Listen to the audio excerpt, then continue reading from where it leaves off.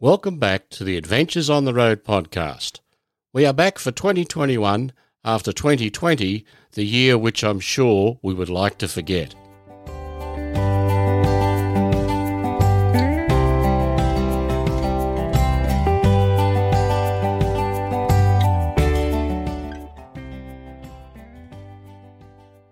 Seeing international travel is off for the time being, let's look forward to exploring our own state and country. Whether you're retirees or a young family starting to explore this great country, the Adventures on the Road podcast will have something for you. So make sure you subscribe to Adventures on the Road wherever you listen to your podcasts and follow us on Facebook. In this, our first episode for 2021, we talk travelling with pets. Well, I'd like to welcome to the podcast a lovely lady by the name of Jera, who's going to talk to us about travelling with our pets. Good morning, Jera. How are you? I'm lovely this morning. How are you, Shane? Oh, look, I'm fantastic. Now, what's your role at the RSPCA? I'm an animal attendant at the RSPCA, so that gives me, I go around and do various jobs. So I work with all the cats and all the dogs, and I'm just kind of a woman of all trades here at the shelters. Okay, so you're working constantly with dogs and cats. Now, you must have some idea of what the important things we need to consider when we're travelling with pets, because it's becoming far more popular than it's ever been before, whether it's in a caravan, a motorhome, or we're staying at pet-friendly motels and cabin-like accommodations. Are you finding there's a lot more people travelling and with their pets? Yes, I have found that, and I used to do that as well with my animal back in the States. So she used to travel with my husband and I over the road. We were over-the-road truck drivers, so I know a lot about traveling with animals, especially dogs. So, but yeah, there's been quite an increase in that as well. So what do you think we need to think about without travelling with our pet when they're actually in the vehicle with us and we're going from point A to point B? Definitely need to, watch for signs of any distress with the animal, whether they're coping well with the ride, because of course some animals may need to be medicated so that they're a bit more comfortable on their ride. So we definitely need to watch out for that. And as far as not leaving them in a hot car or caravan whilst we go into the grocery store to get, groceries and things like that, need to make sure we leave the air on, or, or if we're parked up and we put them out in the shade and one person stays with the animal as well, just so we can constantly watch and monitor them as well. Yeah. Do you think it's a good idea if you're planning on doing some travelling, and I don't necessarily just mean for an hour on a particular day, but if you're planning on taking your pet away on holidays with you, that perhaps you should get them used to travelling in the car and sort of go for a few day drives to get them used to being in the vehicle for a period of time? That is correct. Yeah, they would be definitely going on those short trips, like just if it's just up to like the dog park or to just the grocery store and coming back home, doing that. And then, of course, eventually going a little bit further. So they get used to, the movement of the car, the caravan, whatnot. And then it just makes it a little bit easier. But then, of course, there's going to be some animals that just are not going to cope with traveling. So if we've got a pet that we've done a few short drives and some extended drives with them, and we feel like they're not coping, I know you mentioned a little bit earlier about medicating our pets. What's the process there? Should we be talking to our vet about that? Yes, that would be correct. That would be my first line would be talk to your vet. Look, they're not riding well, and they would be able to prescribe them, some kind of, a medication that would help them cope a little bit better, especially if we were avid travelers, and we wanted our pets to definitely come with us. But yes, definitely talk to your vet first. Because I know there's a few different type of products available. There are some sort of, shall we say, natural herbal type products that can be calming on our pets. Right. But also then there is prescribed medication that the vet would go to if that wasn't working. Yes, that is correct. Yes.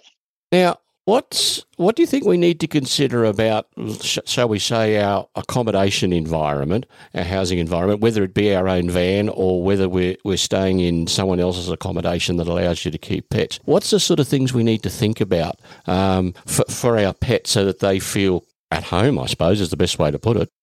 Obviously, you make sure they get out at their regular times to go to the toilet. Obviously, that's a first thing, because of course you don't want to go into accommodation and have your animal toilet in there. So obviously, making sure that that part is taken care of. And you can always bring in, when I would travel, I would bring a bedding in for my dog. That way, that has her smell on it.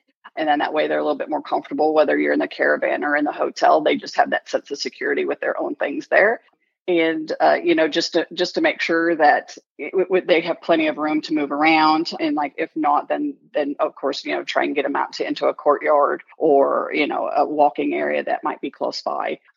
Now, I'm going to throw you a little bit of a curveball here, because we have done a lot of travelling ourselves. And when we were travelling, we actually had both a dog and a cat with us. Okay. Uh-huh. Now, obviously, they got on really well. That's why we took them with us. But we discovered, once we hit the road, that we could actually put a lead on our cat. Right. And we were able to take him outside with us when we were sitting outside. And he was happy the fact that, we'd let him walk around and explore on the lead. Mm-hmm. And then when he was ready, he'd get into his little bed, and we would just obviously then tether the thing. So if he did get up and suddenly go, he wasn't able to bolt, or if he got a fright or anything, or then if we saw he got up, we could sort of take him for a walk. Do you find that quite common amongst cats, that cats can adapt to that sort of thing, can't they? Oh, sure. We've had cats here that we put harnesses on and go out for walks, and you actually see them more and more. It does look a little odd, when you do see a cat walking down the street, but yeah, it's become more common, and cats, a lot of cats actually don't mind it as well. That way they also can get outside and not be cooped up in the house all the time either, and then that they're safe because they're with you, as too. So I think it's a great thing, and if you can get your cat to like it, I tell people to go for it. I think it's great. And it's very suitable for the cat too, because a lot of cats do like to get outside and get in the fresh air, and like I said, we can just keep everybody safe. Now, I suppose it's also important that we think about it, and we try and not overchange their routine. I mean, obviously we've got to make a few changes because we're travelling, but I mean, you've got to try and, if you can, stick to the same routines that you do at home. And I guess that would include like feeding them. You stick to feeding them the same sort of food at the same sort of time that you would at home.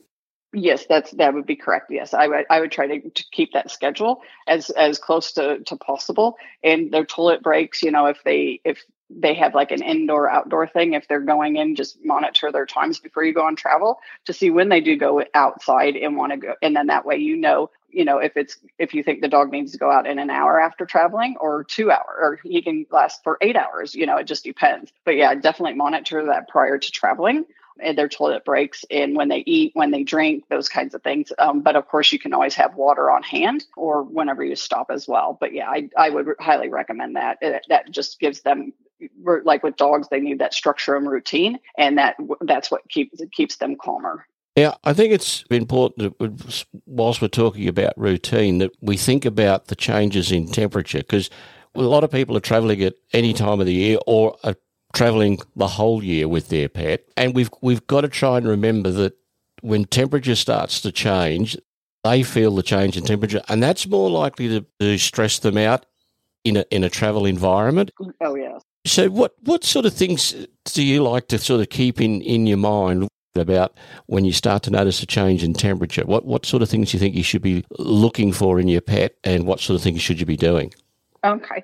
So definitely the first signs of heat stress would be excessive panting. If you see that their tongue's getting really like a dark red in their gums, they get like a dry, sticky tongue and gums as well. They start to kind of stagger. They may get bloody diarrhea or vomiting. Those kinds of things are signs of heat stress.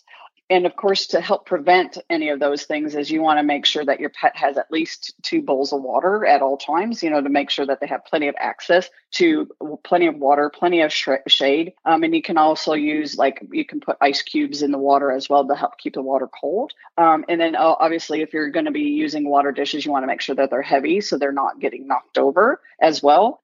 And obviously, don't over exercise your dogs. So you want to walk them in the early morning or in the late evening. But just be mindful, of course, when walking them in the late evening, we want to make sure that the pavement, you keep them off the pavement still, because that could be quite hot still. So more of the grassy areas.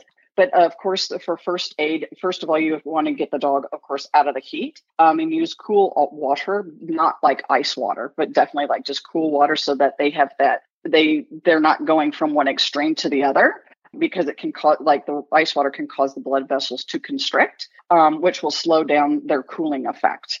So and you can pour water directly onto the animal, or place like wet cloths or towels around them. So that way that will help cooling them down. And of course, cool especially with dogs, cool around the feet and around their head, because that's where the bottom of their pads is where they sweat. And then of course, by panting helps release the heat in them as well. But of course, you want to make sure you don't overcool your animals to cause them to have hypothermia either. So you can go from one extreme to the other, and it can be quite quick. And then, of course, if you do bring a thermometer with you, you can also always check your animal's temperature as well. If you don't want that temperature to get over, like 39 degrees, because that's not a good sign that'll be for fever. So, and then, of course, if you feel you need to, I would take them to the local vets wherever you're at. Yeah, just talking on taking them to the local vet wherever you are. I've found over the years, because we spent several years on the road, that when you go into a vet and you say, look, and you tell them straight away, look, we're travelling on the road full time. We've not been here before. We think our dog is not coping, or there's this little problem.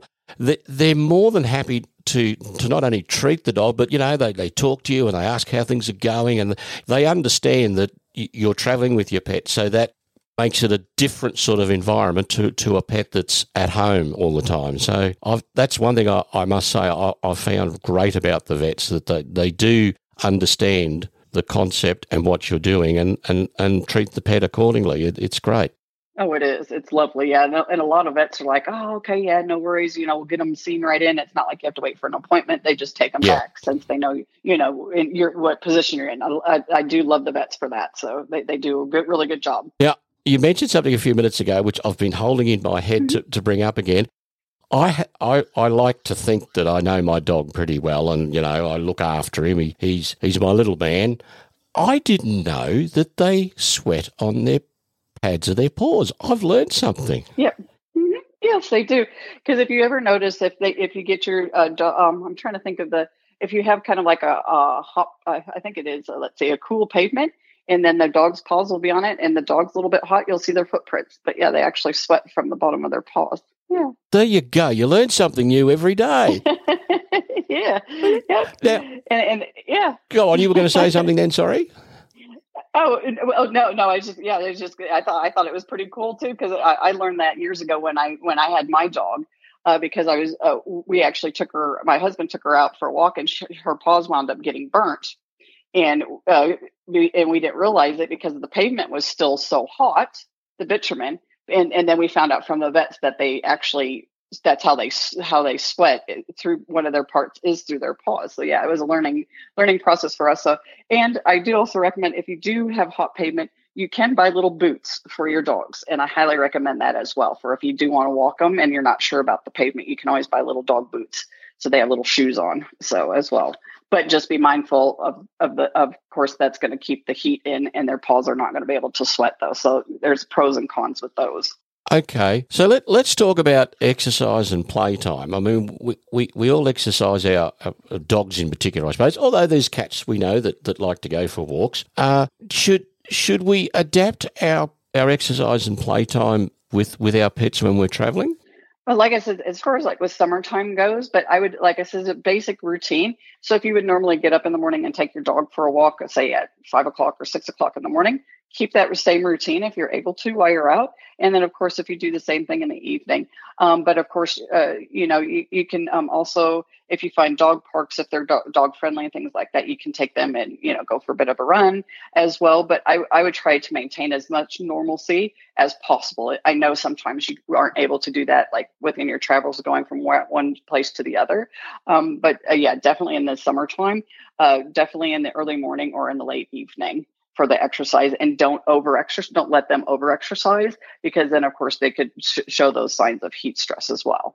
Yeah, it's funny you mentioning that about the stress. I was just thinking, whilst we stick to the regular routine side of things, should we perhaps just pull back a little bit on the length of time that we might be playing or exercising our pet, particularly when we know, okay, well, today we're going to be driving from here to there and we're going to be in the vehicle for, 4 or 5 hours sort of thing. Should you perhaps pull back just a little bit short so the dog's not or the cat isn't just overtired, for want of a better term? Because I know toddlers, when they get overtired, can be difficult to travel with. yeah. Or sometimes being overtired is good because then they'll sleep. But at the same time, I would try to if you're going to be traveling, I would get them out for their morning walk. But what I would try to do is just stop along the way at just a little pull off area, and just periodically just get them out, let them have a bit of 5-minute walk around, do their business and stuff like that. So they're still getting their little bit of exercise, but just doing that if you're able to do that periodically, and that way they're getting a bit of exercise throughout the day. They're not just getting one huge amount in the morning and one huge amount in the evening, so you could do that as well. All righty. Well, look, I found this chat quite interesting, and I've learned a few things along the way. What would be some of your top tips that you would like people to keep in mind for when they're traveling with their pets? Always keep plenty of water on hand for your animals. Of course, doing the walking in the early morning hours or at night. Just obviously I would not recommend leaving your animals unattended in the caravans. If there's 2 of you, one person can run into the shop and the other one can stay with the pet, just to make sure that they're not getting stressed out or whatnot. Obviously, say if you're staying at a caravan park, just know who the vets are around you. That way, if you do have an emergency, you have somebody that you can contact. Obviously, if your animals are on any kind of medication or have any underlying health issues, just make sure you have all your medications with you as well. So if you are tethering your animals to your caravan, make sure you have plenty of shade for them, and they're not going to get tangled up and to where they're going to get into a situation. And obviously have plenty of shade. And if they like water, you can always carry a shell pool with you as well. And obviously don't leave your animals in the direct sun either, so to provide adequate shelter or accommodations for them. Treat them. I always look at my pets. I treat them like I treat myself. So that's my pet. Yeah. If I wouldn't like it, they wouldn't like it. Yeah. So. And that's why our JR is so spoiled, because I treat him just like I would treat myself. Yeah, yep. If you don't want to drink out of a dirty water bottle, he doesn't want dirty water, and so forth and so on. That's I'm sorry, but that's my personal philosophy of owning a pet. Yeah, and I think then their quality of life is absolutely great, because you're thinking as though it was you that was having to do what he does. Exactly, and you're going to have a great pet, a great member of the family, and whatnot. So yeah. Jarrah, I want to thank you very much for your time this morning. I found the discussion quite interesting. I've learnt a few things, and I hope that we've given some good ideas to our listeners to put in place for when they're travelling with their pet. Yeah, well, I hope it's been informative for everybody, and I'm glad that you learned something, because I've learned a little bit as well. Thank you very much. I appreciate it. All right. Well, thanks again, and have a great day. Bye. You did the same. Thanks. Bye-bye. Well, that's it for this episode. Please stay safe and happy. Until next month, I'm Shane. Have a safe journey, everyone.